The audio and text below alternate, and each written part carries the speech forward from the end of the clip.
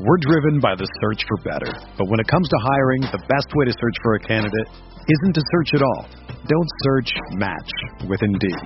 Indeed is your matching and hiring platform with over 350 million global monthly visitors, according to Indeed data, and a matching engine that helps you find quality candidates fast. Ditch the busy work. Use Indeed for scheduling, screening, and messaging so you can connect with candidates faster. Leveraging over 140 million qualifications and preferences every day, Indeed's matching engine is constantly learning from your preferences, so the more you use Indeed, the better it gets. Join more than 3.5 million businesses worldwide that use Indeed to hire great talent fast. And listeners of this show will get a $75 sponsored job credit to get your jobs more visibility at Indeed.com/Blue Wire. Just go to Indeed.com/Blue Wire right now and support our show by saying that you heard about Indeed on this podcast. That's Indeed.com/Blue Wire. Terms and conditions apply. Need to hire? You need Indeed. This podcast episode is brought to you by Coors Light. These days, everything is go, go, go. It's nonstop hustle all the time. Work, friends, family expect you to be on 24/7. Well, sometimes you just need to reach for a Coors Light because it's made to chill. Coors Light is cold lagered, cold filtered, and cold packaged. It's as crisp and refreshing as the Colorado Rockies. It is literally made to chill. Coors Light is the one I choose when I need to unwind. So when you want to hit reset, reach for the beer that's made to chill. Get Coors Light in the new look delivered straight to your door with Drizzly or Instacart. Celebrate responsibly. Coors Brewing Company, Golden, Colorado. Blue Wire.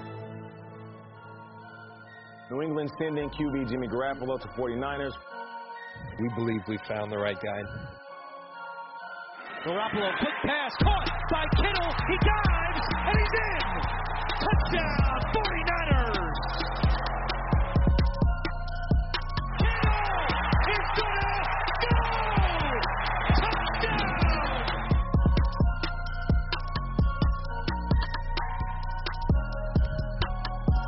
What is going on, folks? My name is Rob Louder. I cover the 49ers from NinersNation.com. You are listening to the Strike and Gold podcast. Before we get started, I wanted to talk to you real quickly about Blue Wire's most recent, most prominent sponsor, BetOnline.ag. BetOnline is the fastest, easiest, and safest way to bet on all things sports. With March Madness, the Masters, and Major League Opening Day all right around the corner, BetOnline has all the latest news, scores, and odds to help you win big. The best part, you'll receive 50% welcome bonus with your first deposit. And what that means is, however much money you're going to put in there at the start, they're going to add 50% of that. So head on over to betonline.ag and use our promo code BLUEWIRE to revive your literal free money. Plus, signing up is a great way to support your podcast you're listening to, as in us at Strike and Gold. If you sign up, use the code BLUEWIRE, you're essentially saying that Strike and Gold sent you, and that's how you support us. Again, that's promo code BLUEWIRE, all one word, when you sign up at betonline.ag. BetOnline, your online sportsbook experts. So with that being said, what's going on, folks? Like I said, welcome to another episode of Strike and Gold. My name, again, is Rob Louder. I cover the 49ers for NinersNation.com, and joining me tonight, as always, is my one and only co-host, Eric freaking Crocker. How you feeling, dude? I'm feeling good, man. I'm feeling good. How are you doing? I'm good, bro. I'm good. I don't know if I sound different or whatever. I got a new mic, so you guys will have to let me know on Twitter how I'm sounding and if it makes a big of a difference. But in the end, I still sound like Kermit the Frog or Ray Romano. So I mean, you can't change my voice. So, but anyways, how are you doing in your recovery from the 49ers' failed attempt to win another Super Bowl? Yeah, I'm fine now. I put it behind. I think now, like, looking into all the draft prospects and receivers and ways to, improve the 49ers roster, I've kind of, like, turned my focus towards that, and that's kind of helped me, like, get over the whole Super Bowl loss and everything. So, yeah, I'm pretty good now. Well, and the best thing about the NFL is, like, they really give you very little time to kind of rest on what just happened. Even for Super Bowl winners, like the Chiefs, like, we're already at the Combine now, and anybody that wants to get better and continued success has to begin focusing on next season. So there's really very little time to, enjoy your win, revel in a loss, whatever you're doing. There's really very little time to do any of that. But we're going to cut right to the chase. What me and Crocker are going to do tonight is, and I'm assuming this might lead to some type of, position by position roster breakdown where we're kind of talking draft prospects, talking free agents, talking, how the 49ers can improve and where that position group currently sits. But what we're going to start with is my favorite position and a lot of our listeners' favorite position, and that's wide receiver. Crocker, as all of you know he can do, has dug into the position group that's coming in from this year's draft class. He's broke it all down. He's got his rankings. He's got his skill sets. He's got his comparisons. He's done his homework way more than I have done. So today is going to look more like the Eric Crocker show than the Rob Lauder and Eric Crocker show. We're going to bounce back and forth.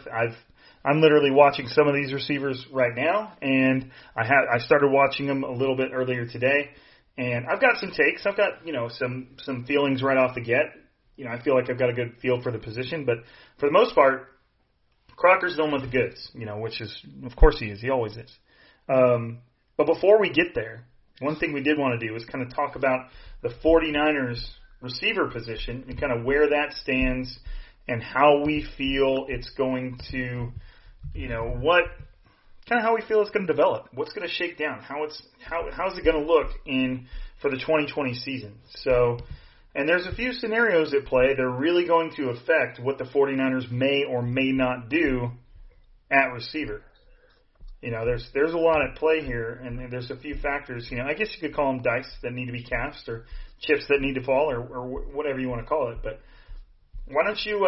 What do you think is the biggest X factor? Like, what needs to happen before the 49ers can really begin to plan for their receiving core next season, Croc? What do you think? What's the biggest thing? Well, I think first and foremost, you want to bring back Emmanuel Sanders, and I don't even think that should be an option. And my reasoning for that is, outside of Deebo Samuel, who do you really trust as someone that can, be a consistent person that can, make a difference in the game? And I think Emmanuel Sanders is the only one, even at the age of 32 or, however old he is.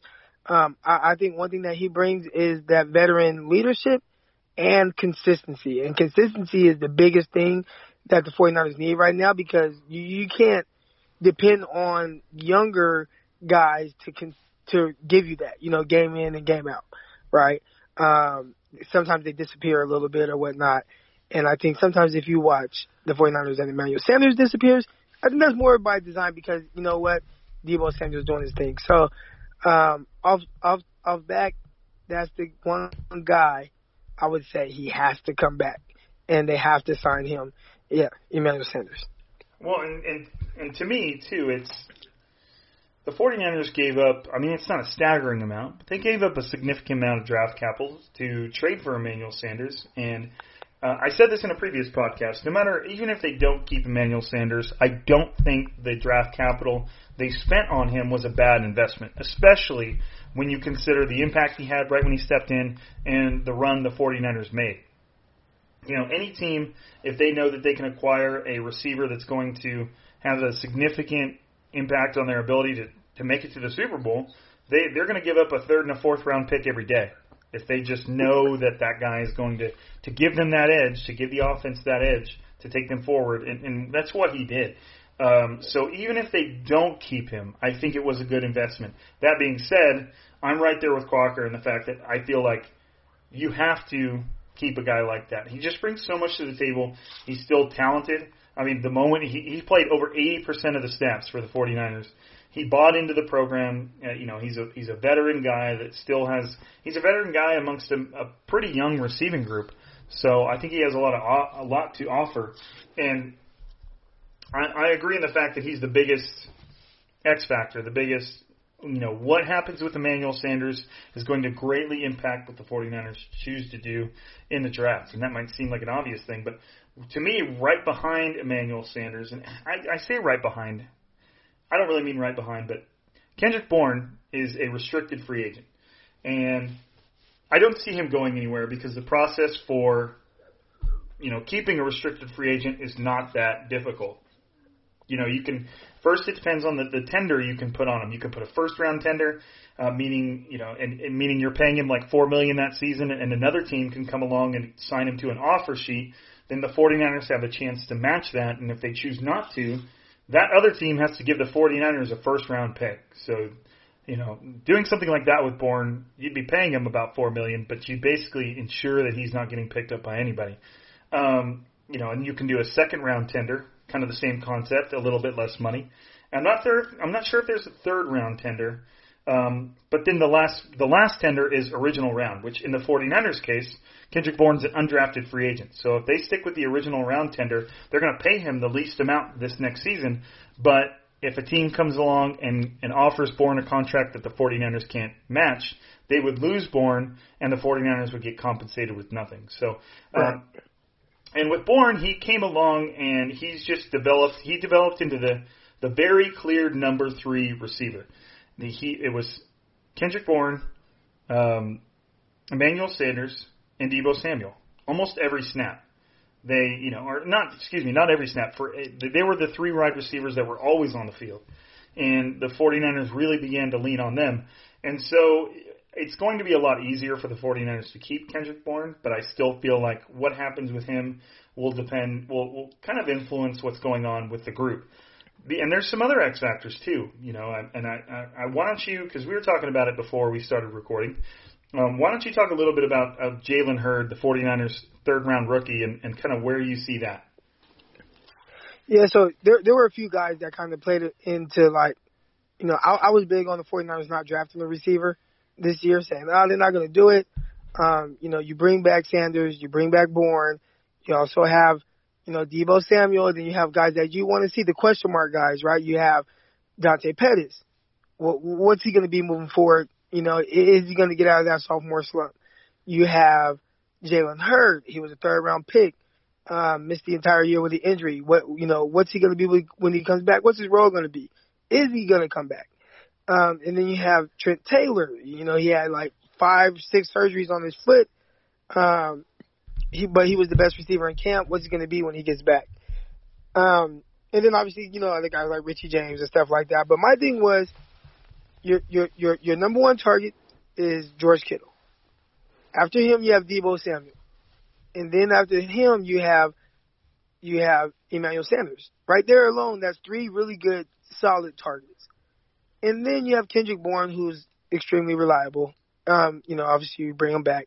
So that's 4 guys right there. So my theory was, whatever you get from the other guys, if you can get somebody to step in and you can kind of use Emmanuel Sanders as more of a bridge guy, then that's a win, right? So you just need one guy to step up. Is it going to be Pettis? Is it going to be Hurd? Is it going to be Trent Taylor? Is it going to be Richie James? We don't know, but if you just can get one of those guys to step up, you're in a really good position with 5, solid targets. Well, the question marks just got a little bit bigger with one guy, and to me that's Jalen Hurd. So I'd say like a couple weeks ago maybe now, Matty Barrows reported that, he hadn't seen Hurd around the facility at all, just hadn't seen him. And he wasn't sure if he'd ever play football again. Now, my thing when I hear that is, Matty's not just pulling that out of anywhere. He's not just pulling it out of nowhere, or he's not grasping. He's never been a hot take guy. He's a reporter. So when he says something like that, in my opinion, he's reporting this, and I don't think it's just because of something that he feels. I think it's something like he's heard. That was my opinion when I heard that. Well, shortly after that, I want to say it was him, or somebody came out and said, hey, all of a sudden Jalen Hurd he's cleared to play. And I think everybody in the 49ers organization, or not organization, but at least the fan base, take a deep breath, okay, Jalen Hurd, we get to see him. He was exciting in preseason, made a couple plays before he got hurt, yada, yada, yada. His size, he has all that. Great, he comes back. Well, not so fast, because they get to the combine, and one thing about John Lynch, he's been amazing. And he's given us great insight. I think he's given us great insight, almost like, I think sometimes he's just a little too honest. So he decided to tell everybody Jalen Hurts is not cleared. They hope that he is cleared by April. But, this back stuff's lingering, and he didn't travel to the Super Bowl because he was worried about his back. Now I'm thinking, like, wait a minute. So Burrows came out, said what he said, and then shortly after that, like a couple days later, they were like, no, he's cleared. And then John Lynch now says, no, he's not cleared. So what I was thinking was, what Matty Burrows said was probably true. But 49ers PR department was like, hold on. We can't let that get out there. We don't want that to build up. Let's say he's cleared or, whatever. Or Matty, just try to cover your tracks and say, well, it's just pure speculation, which I don't think it is. And the only speculation here is that I'm thinking that the story is true. But that put a big question mark on Jalen Hurts. And there have been people that have questioned how much he loves football, how much he wants to play, from his time at Tennessee, and then transferring.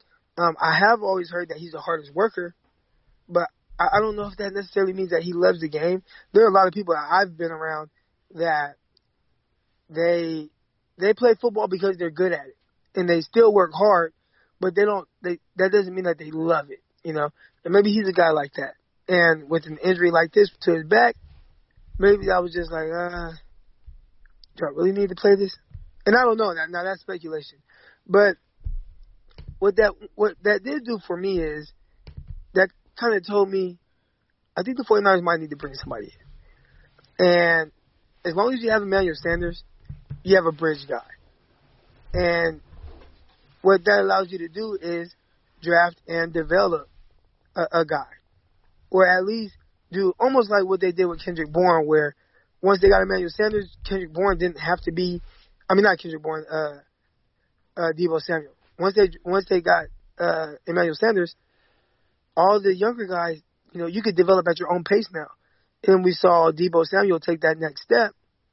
They can also do that with the draft pick now.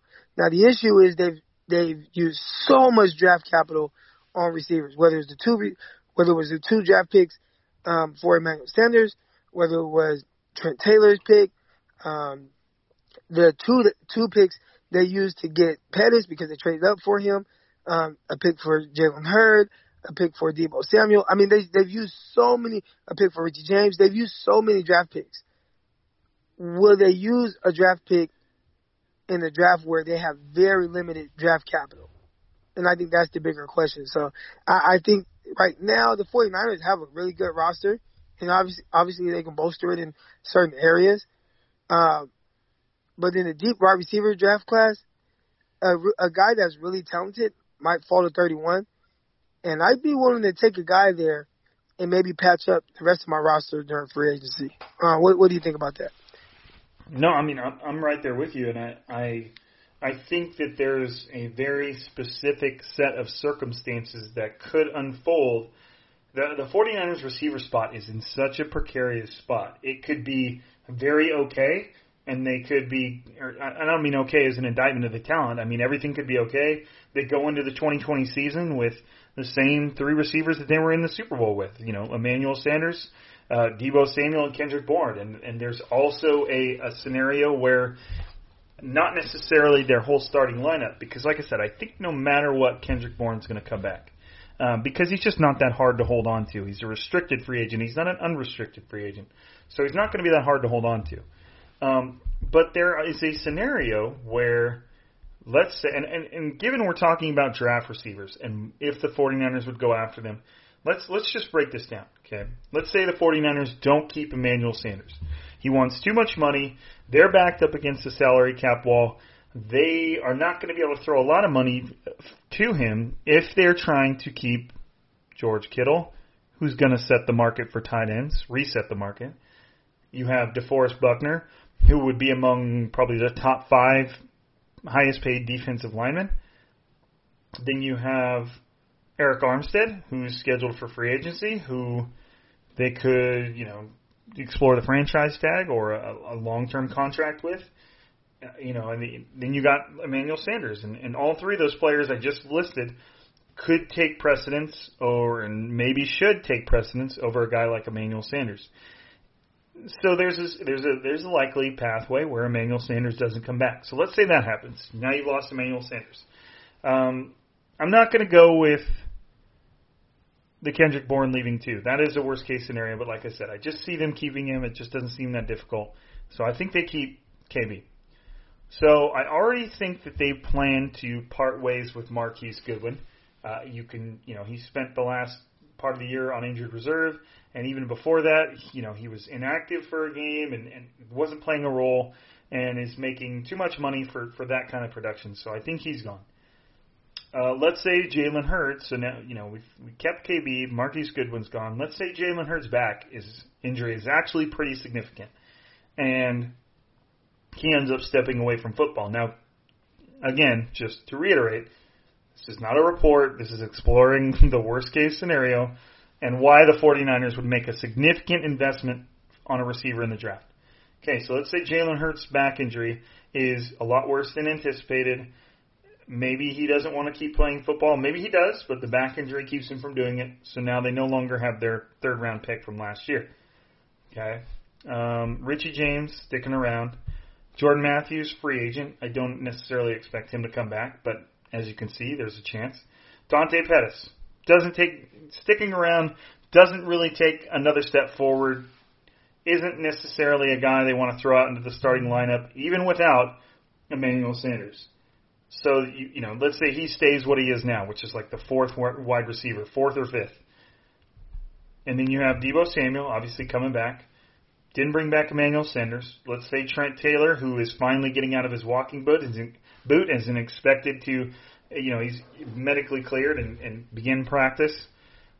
He's obviously dealt with very significant injuries, and he's had 5 different surgeries to repair his broken foot that he suffered in training camp.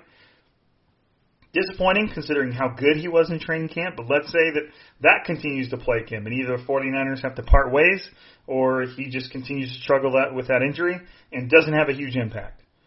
So now you've essentially got Deebo Samuel and Kendrick Bourne, and that's it.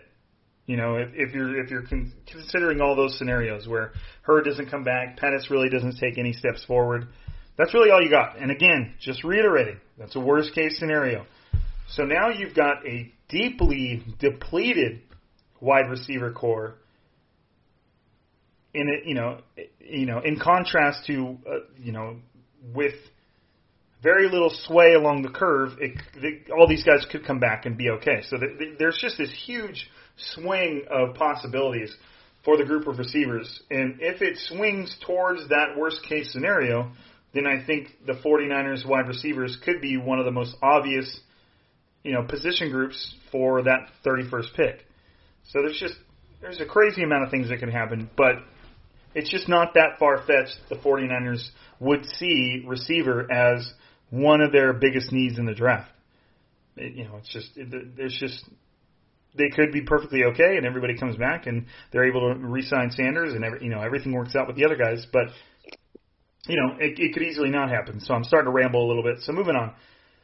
Let's say that stuff happens. And even if it's only part of that stuff, and they feel that they need to go receiver. Let's just say at number 31. I think the 49ers are going to do their darndest to trade back and maybe trade into the second round and get a third, or maybe get 2/3, whatever the compensation would be. But if they stick at 31, Crocker, who would be?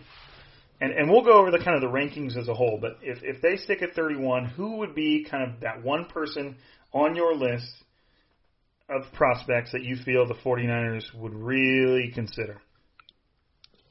So me personally, I really like T. Higgins, and I don't know. I mean, I've seen him drafted as high as, top, between like 15 and 20, and then I've also seen him, mocked in the second round. So I think there are a lot of people that don't really. There's some people that really like him. There's some people that don't. Well, I end up being one of those people that really like him, and I think when I watch him, think he just does everything that I need him to do, that I want him to do. I think there's a lot of things that people are missing in his game because they don't quite understand exactly what they're looking at. I've heard people say that he can't separate. He's not a good route runner. He will struggle downfield to beat guys. And I think all of those are completely false. It reminds me a lot of the whole DK Metcalf thing, where people kind of took a certain narrative and kind of ran with it. And this is very similar to that, where they're kind of putting T. Higgins in a certain he won't be able to do this or do that. And I'm like, well, no, he runs, actually he's pretty fast. And no, he actually runs really good routes and he separates them at the line of scrimmage. I think my biggest issue with him was I didn't know how strong he played, but the more I watched, the more I kind of saw that too. And I'm like, man, like, this is a lot, not on the same caliber, but a little reminiscent of A.J. Green when he was coming out. I see a similar type athlete, similar type ability. I'm thinking A.J. Green might be a little just faster, like just down the sideline, but I see a really good athlete, and he go gets it. Now, there's a lot of people that want him because he's tall. I'm the last person that wants a guy just because he's tall. I just want good receivers on the 49ers.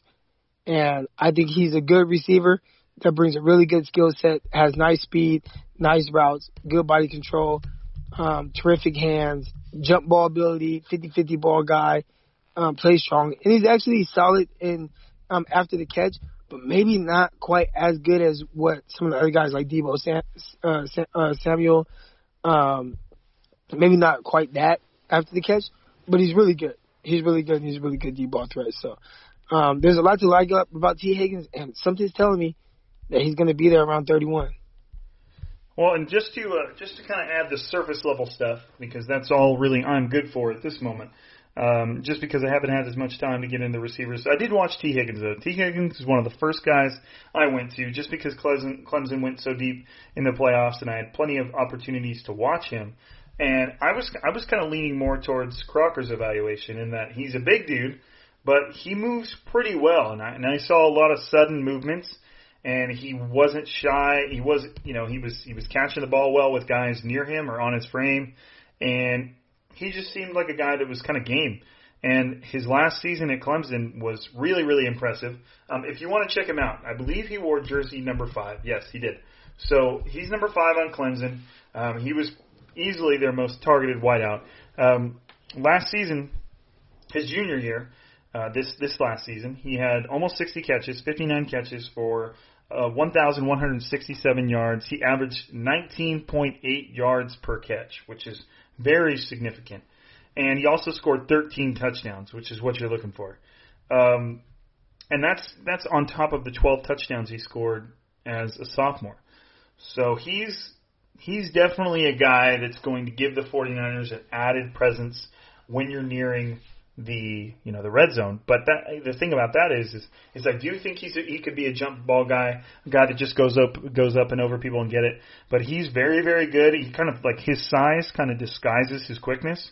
Anytime you have a guy that big, they usually have bigger strides, and they look like they're going a lot slower than they actually are. And T. Higgins does a really good job of getting behind defensive backs and stacking them, and he really forces them to respect that speed. And you constantly saw defensive backs kind of play pretty far back on him, 10 yards plus at times.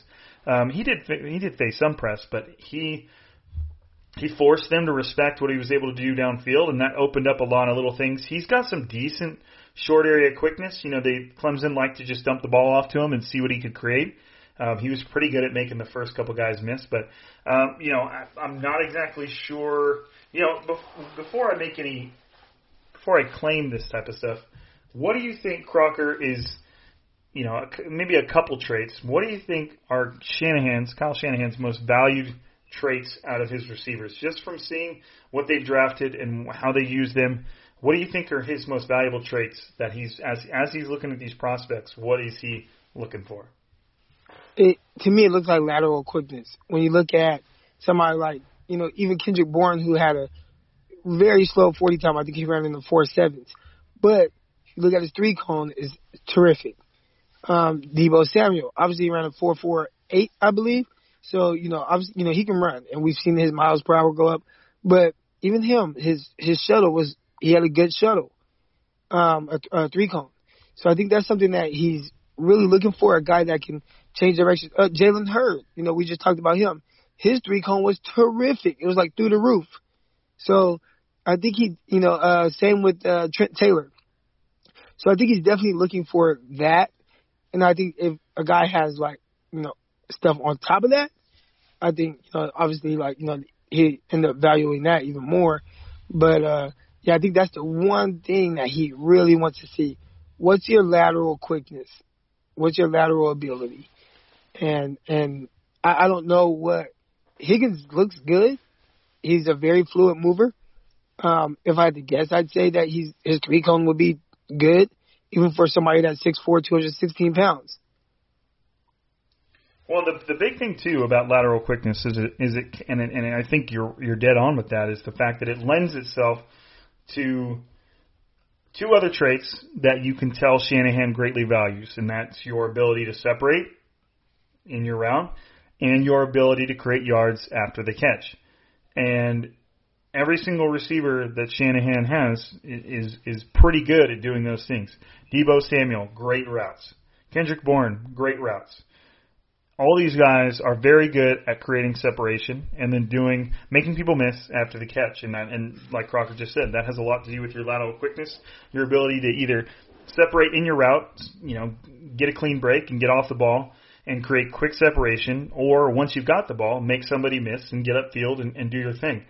So, I think that's probably a good bet on what his most valuable trait is. So when you're watching receivers, and this is to anybody listening, whether or not you can scout them or not, or what traits you're looking for, just look at their ability. Look at their ability to separate. How much space is there between them and the defensive back when they catch the ball, and look what they do after the ball.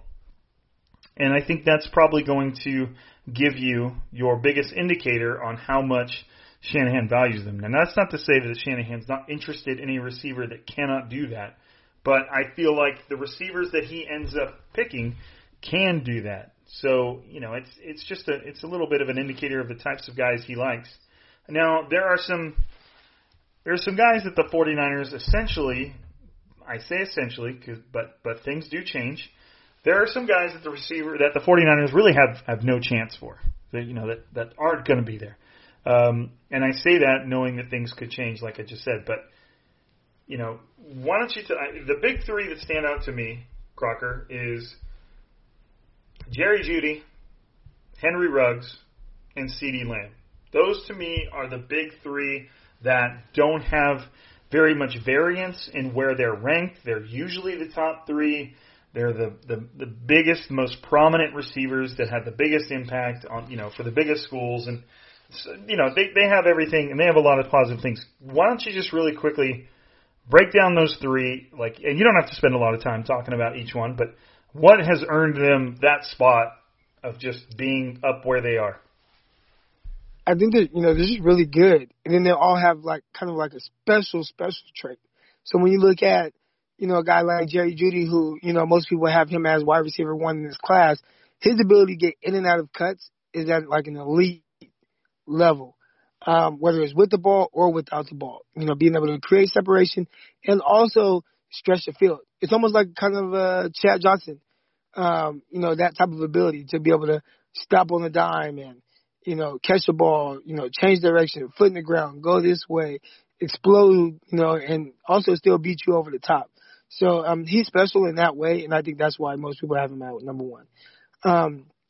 CeeDee Lamb, he's another guy that people have near the top, definitely in their top 3, if not at wide receiver 1. And he just has an ability to just come down with the ball no matter where you throw it. He has terrific hands. He's great at catching the ball in traffic. And then I don't know how he does it, but he has this ability to, his run after catch where he doesn't look like he's super quick or moving really fast, but then the next thing you know, he's, finding himself in the end zone. So, CeeDee Lamb has a special, ability with that, especially when the ball's in the air. It's almost like DeAndre Hopkins. Not saying I don't really compare him to Hopkins and say he's going to be like that, but just in the sense of a guy that when you watch, DeAndre Hopkins, like, what does he do really well? Well, he just catches the ball well with people, kind of draped all over him. And that's kind of what CeeDee Lamb does. And he has really good ability after the catch. And then there's Henry Ruggs, who might be the fastest, most explosive player in this class.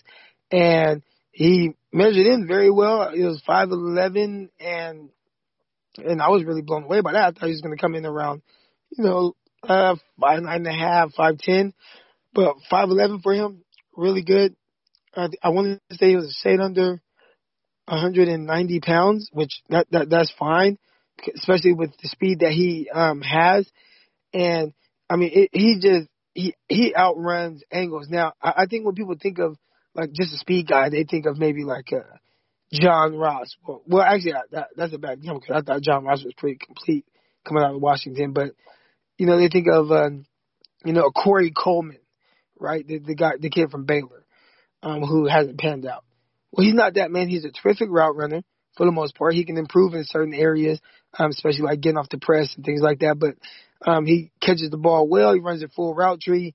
After the catch, he's really special on the same level as like a Tyreek Hill with how fast he can go from 0 to 60. But yeah, those guys, they have some like elite traits that really separate them from other guys, and it's like, well, I can't get this from somebody else. Not as consistently and at as high a level as we saw them do it at the collegiate level. Now, if everything kind of maintains its current tracking, those three are going to be off the board probably half a round before the 49ers pick. It would not surprise me in the slightest if all three of those guys were gone before pick 15. They're all, and I think they're all very, very talented. And in a different receiving class, I feel like each one of those three guys could be the number one receiver. I can't go back and place them in other classes, but I feel like they all have the ability to be the first receiver off the board. Now, I think if you're looking for the freak, that's got to be Jerry Jeudy. The dude is fast. He's big. He's got great hands. He moves like you'd be tough to find any football player, period, that moves better than that guy. He could have been he could have played so many different positions and probably been amazing at them. If he would have gone a different route and started to bulk up, I guarantee you the guy would be an incredible pass rusher.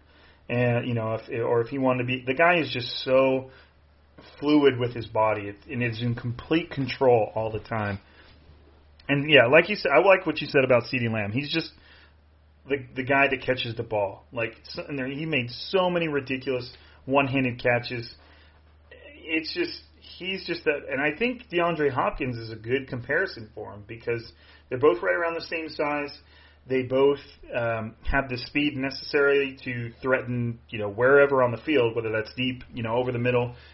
Someone that you have to respect on the short game too. Somebody that could just take a screen and make you miss and take it where they want. So I like all three of those guys.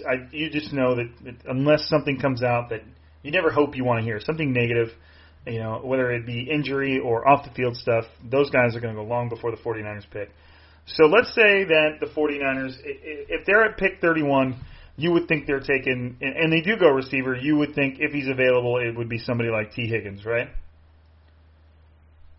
Correct. Okay. Now, there are other guys that people like Jalen Reagor. I know people are really high on him. Laviska Shenault, I know people are really high on him. It's a deep class. So, Ayuk from Arizona State, I like him. What's the guy that people like a lot that you don't really care for? Oh, definitely Shenault. What about him? As you know, and I say it all the time on Twitter, I don't watch highlights of these guys. Like my right-handed guy, I have not watched one highlight reel of any of these guys.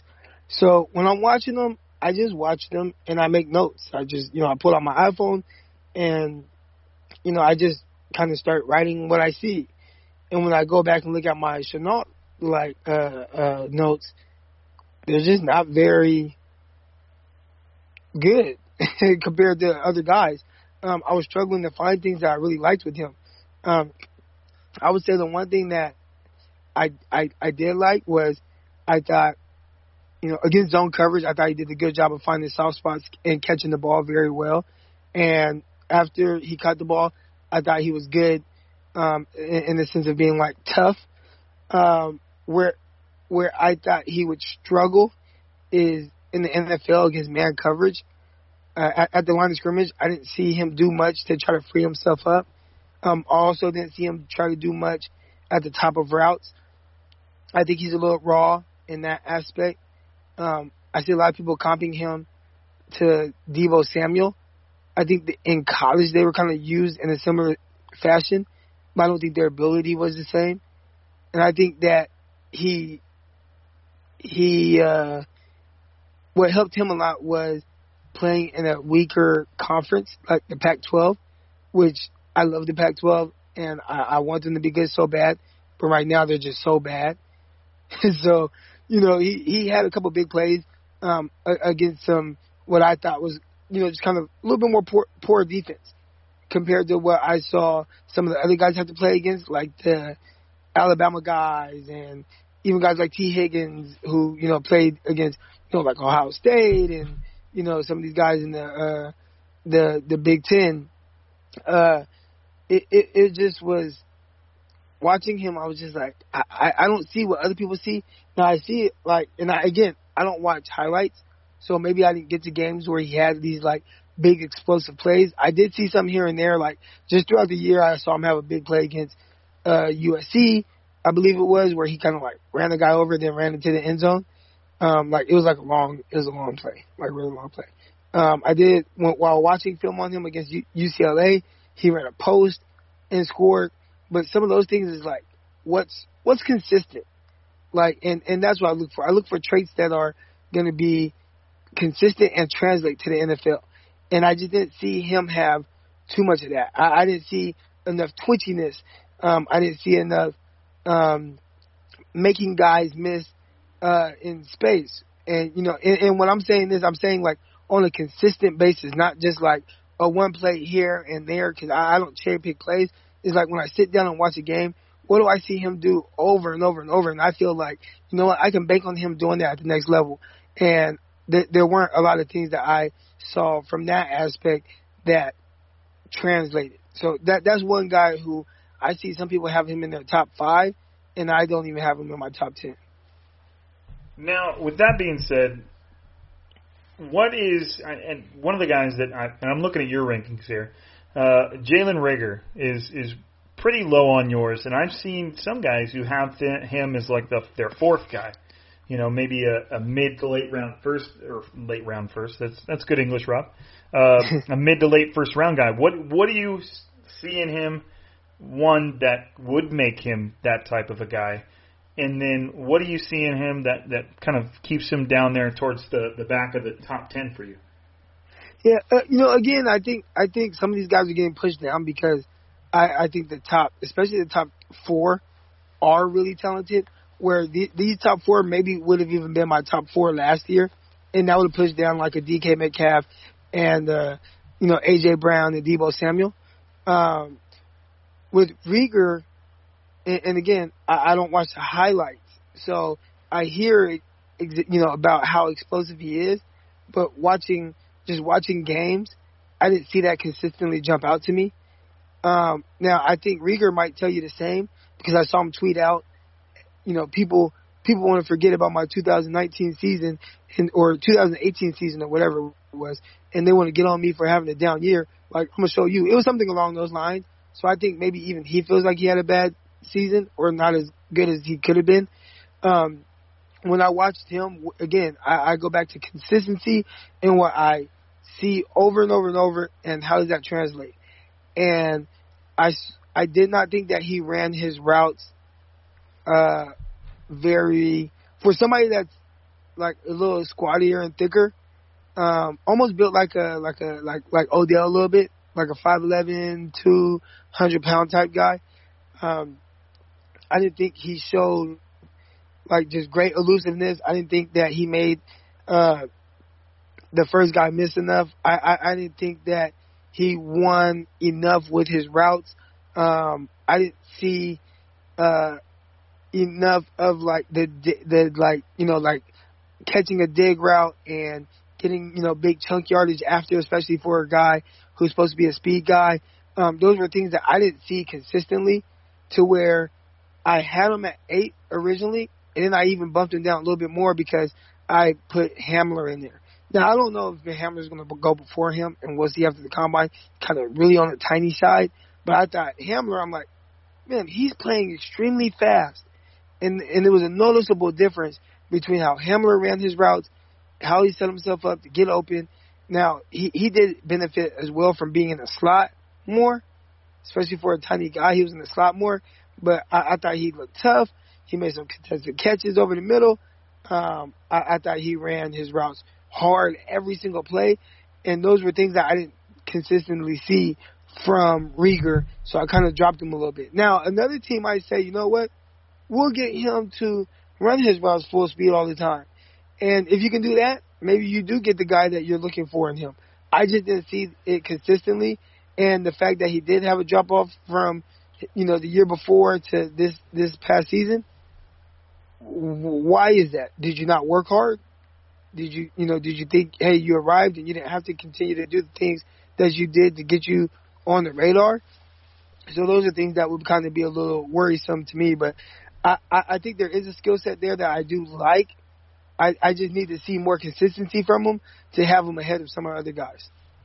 Now, just to kind of wrap this up, let's say the 49ers do get an offer worth trading back out of 31.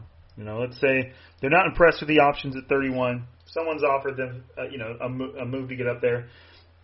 And the 49ers trade back into let's say the top third of the second round. And, if they do that, a lot of teams are going to love to trade into the back of the first round, especially if they have an early second rounder, because you gain that fifth round option. You usually don't have to give up something terribly valuable, maybe a third round pick, to get up there. And that gets you the fifth round option, where if receiver, and I say receiver, if the player's having a great rookie contract, you can keep them on for that fifth year for a discount versus what you're going to have to re-sign them for. So the 49ers, given they don't have a second round pick given up for D Ford, they don't have a third round pick given up for Emmanuel Sanders, they don't have a fourth round pick given up for Emmanuel Sanders. Well, and I say given up for Emmanuel Sanders on the fourth rounder, but in reality it moved back just a few, a short, not a few spots, but just a little bit, and became a top of the fifth round. So the 49ers go from a late first round pick, and then they don't pick again until the top of the fifth round. So there is a very, very good chance that the 49ers entertain trade offers to trade out of that 31 spot. Now, that doesn't mean that there's not going to be this best player available, an apple of their eye guy that falls to them, and then they just turn down those trade offers and take who they're going to take. But let's say they do trade back. Who is somebody kind of like maybe towards the bottom of your top 10, or maybe just a little bit below that you feel like could be available for that pick? And maybe it's somebody that you like, or maybe you're warming up to, or maybe it's somebody that you feel like a lot of people are overlooking. Who's one of those later guys that you really feel like, okay, I would still be pretty excited? I mean, they got Deebo Samuel at the top of the second round. So let's say they're picking right around there. What's the guy that they could get who might be able to step in and have, I don't know, a similar impact? I think Michael Pittman. I think his body, I think he's NFL ready. I think he runs his routes hard. I think he's getting overlooked because of the whole East Coast, West Coast biasness. Like, how many people watched USC this year? He was consistently catching passes from true freshman guys, whether it was last year with JT Daniels or this year with the true freshman that played, or I think it was a true freshman or maybe redshirt freshman. But, I mean, he's playing with these young quarterbacks, and I think a lot of that kind of hurt his exposure, especially with USC not being what, it had been, in the past or whatever, even when, Sam Darnold was there. But Pittman was really good, man. I mean, he was a big-body guy. He moved extremely well. I think for him, how high he's going to go is really based a little bit more on his 40 time. But, I think he's more of what you were hoping you get with, a guy like Hakeem Butler, right? Everybody loved Hakeem Butler, the big, 6'5" guy. He ran a 4.48, but he didn't play fast. Like, I didn't think that Butler consistently played fast, and I made the mistake of putting him in like my top 5 off of what I think he could be, and I kind of went away from that this year and just went with more of what do I see with these guys. And with Michael Pittman, I saw consistency. I saw really good possession guy. I saw a go getter when they threw the ball downfield. I mean, he played big. He had good run after catch. I think he's extremely underrated, and I think a lot of it has to do with the school that he's coming from. But if he can go to the combine and he can run well, there might be something there. And I don't know if he will be a Shanahan guy. I don't know what his 3-cone is going to be, but that is somebody that I've kind of looked at and like, you know what, I like this dude's game, and it's really consistent. So that's somebody I think he'd definitely be there in the second round, maybe third, maybe fourth. I mean, you kind of never know how this whole draft thing folds out, but that is somebody I really like. Right, and I like that you said maybe third or maybe fourth. I mean, I don't know if he's going to last that long, and like you said, you don't know either. But, you know, the 49ers definitely, you know, they have the Seattle Seahawks to look towards, who traded back like 5 times in last year's draft and took like 1 pick and turned it into like 6. And they were all, you know, there were some of them were later rounders, but they ended up, you know, taking a draft class very similar to the 49ers that didn't have a lot of capital there and turned it into an abundance of picks. And with the 49ers, one thing that kind of benefits them is they don't have a lot of spots up for grabs. You know, they don't have a lot of weaknesses right now. Now, obviously, when you're drafting, you have to be looking ahead to the future and who's going to depart and who's sticking around and stuff like that. But the 49ers don't have a lot of weaknesses, so they can, you know, sort of entertain the idea of trading back and drafting players that they feel like are going to be quality backups, at least at the start, or guys that they're comfortable having a year to kind of develop behind somebody. So, you know, the receiver talk is interesting because, like I said earlier, it could go either way. There's if you were to tell me that you feel like the 49ers are perfectly set at receiver and don't need to draft a wide receiver this early, then I would say, okay, I understand that, and I can tell that you're assuming that everything with that position group is going to be okay. Whereas if you told me that the 49ers should draft a receiver number 31, I would also entertain that because there's a chance that it doesn't go that way and they don't get Emmanuel Sanders back, and maybe, you know, a team makes a really big offer for Kendrick Bourne, and, you know, there's all kinds of different things. You know, maybe Trent talked about it earlier. So, Croc, is there anything else about the rookie receiver group that you want to touch on? No, that's it. You know, I think more like what you touched on with the 49ers, they have a solid roster. Right now they need somebody that can be a contributor. Who can help 49ers get back to the postseason and possibly another deep playoff run. And, you know, I think looking at the 49ers offense, at times it was a little limited. And some of it might have had to do with, you know, obviously Jimmy Garoppolo having growing pains within the offense, but also, you know, receivers out there, you know, on like who on the 49ers at receiver can make the play that's not there, you know, and they could really use that type of guy. I don't think they have it. I think the guys right now, they make plays within the context of the play calling, and I think they're really good at that, whether it's Deebo Samuel taking a slant 40 yards to the crib, you know, on the perfect pass, or, you know, George Kittle, you know, making guys miss. But who's going to be that guy where, man, you know, I can just throw it up and this is a guy that's going to come down with the ball.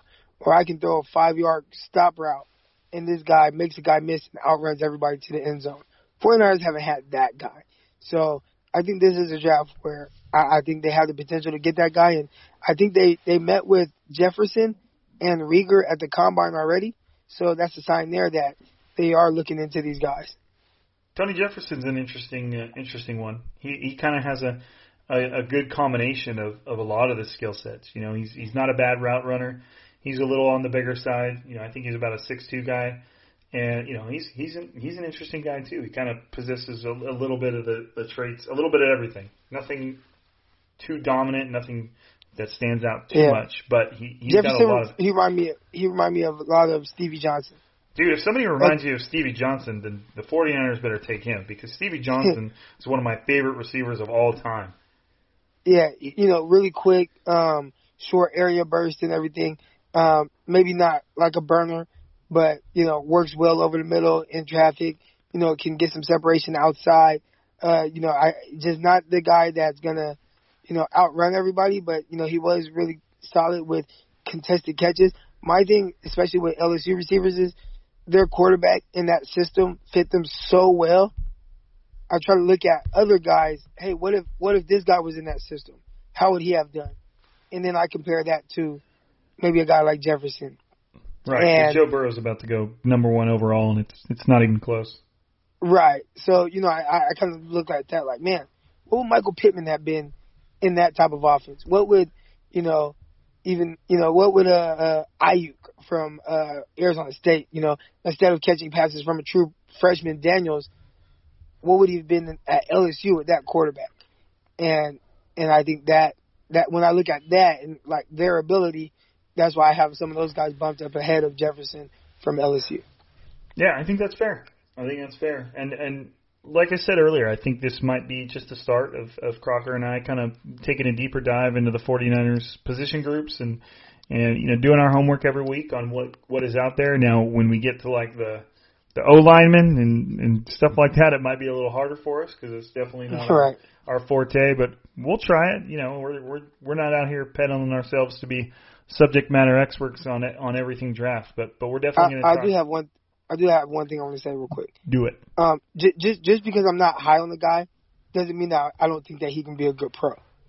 And I think some people they kind of mistake that, or they get that confused with I might not be high on the guy, but I always believe that athletes, man, they're made to prove people wrong. And Chenault or Rieger, man, they can go and they can light up the NFL, and I wouldn't be surprised. I just wouldn't take them over some of the other guys that I mentioned.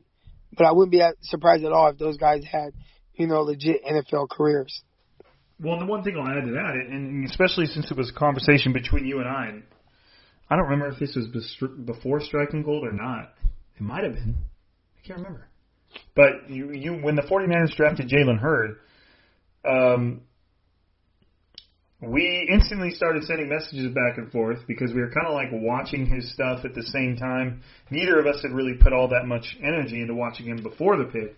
And then literally within about a half hour's time, we were like, wow, dude, this guy might actually be something special. And, I think to your point, just because you're not high on someone, one, doesn't mean they can't succeed. And two, it's still February. You might take a deeper dive into some of these guys and maybe you see something you didn't, or you warm up to somebody. Like opinions change, opinions evolve, and we'll see how the combine goes and pro days and stuff like that. And you never know, things change. So that's it for us for today. Hopefully you guys enjoyed that. It's always nice to talk receivers, and I'm sure we're going to work our way back towards them as we get closer to the draft, and maybe some things come out that mean the 49ers might be taking a closer look at them than we thought. As always, I appreciate you guys for being here, for listening, for being a part of Striking Gold. It means a lot to Crocker and I. It's just been fun doing this, and without you guys listening, there'd be no point. We wouldn't be able to do it. So, again, quick shout out to betonline.ag, our sponsor, and make sure you sign up with them. Again, if you use the code BlueWire, they literally know that you were listening to the podcast when you heard it. So don't be afraid to jump on there, even if you're not planning on spending big. And I think that about does it. Again, appreciate you guys. We'll be hitting you guys again next week with a different position groups and different draft prospects, and this should kind of guide us forward. I'm sure we'll as we get closer to free agency, we might hit that a little bit more too. But that's the thing; it's always different. But that's it for. You can find me on Twitter at Rob_Louder, and you can find Crocker at Eric_Crocker. And that's another week at Striking Gold. We are signing out.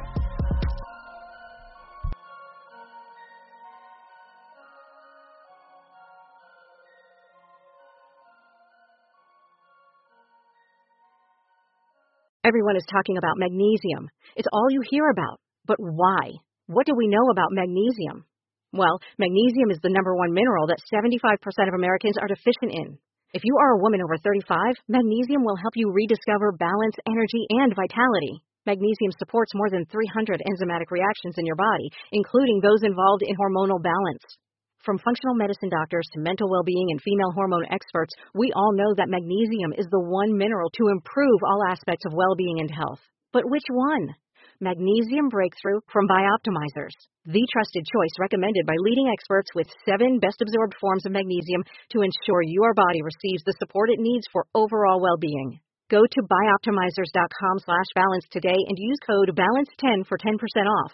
Support your journey to wellness at bioptimizers.com/balance. Magnesium Breakthrough from Bioptimizers, your foundation to optimal health and vitality.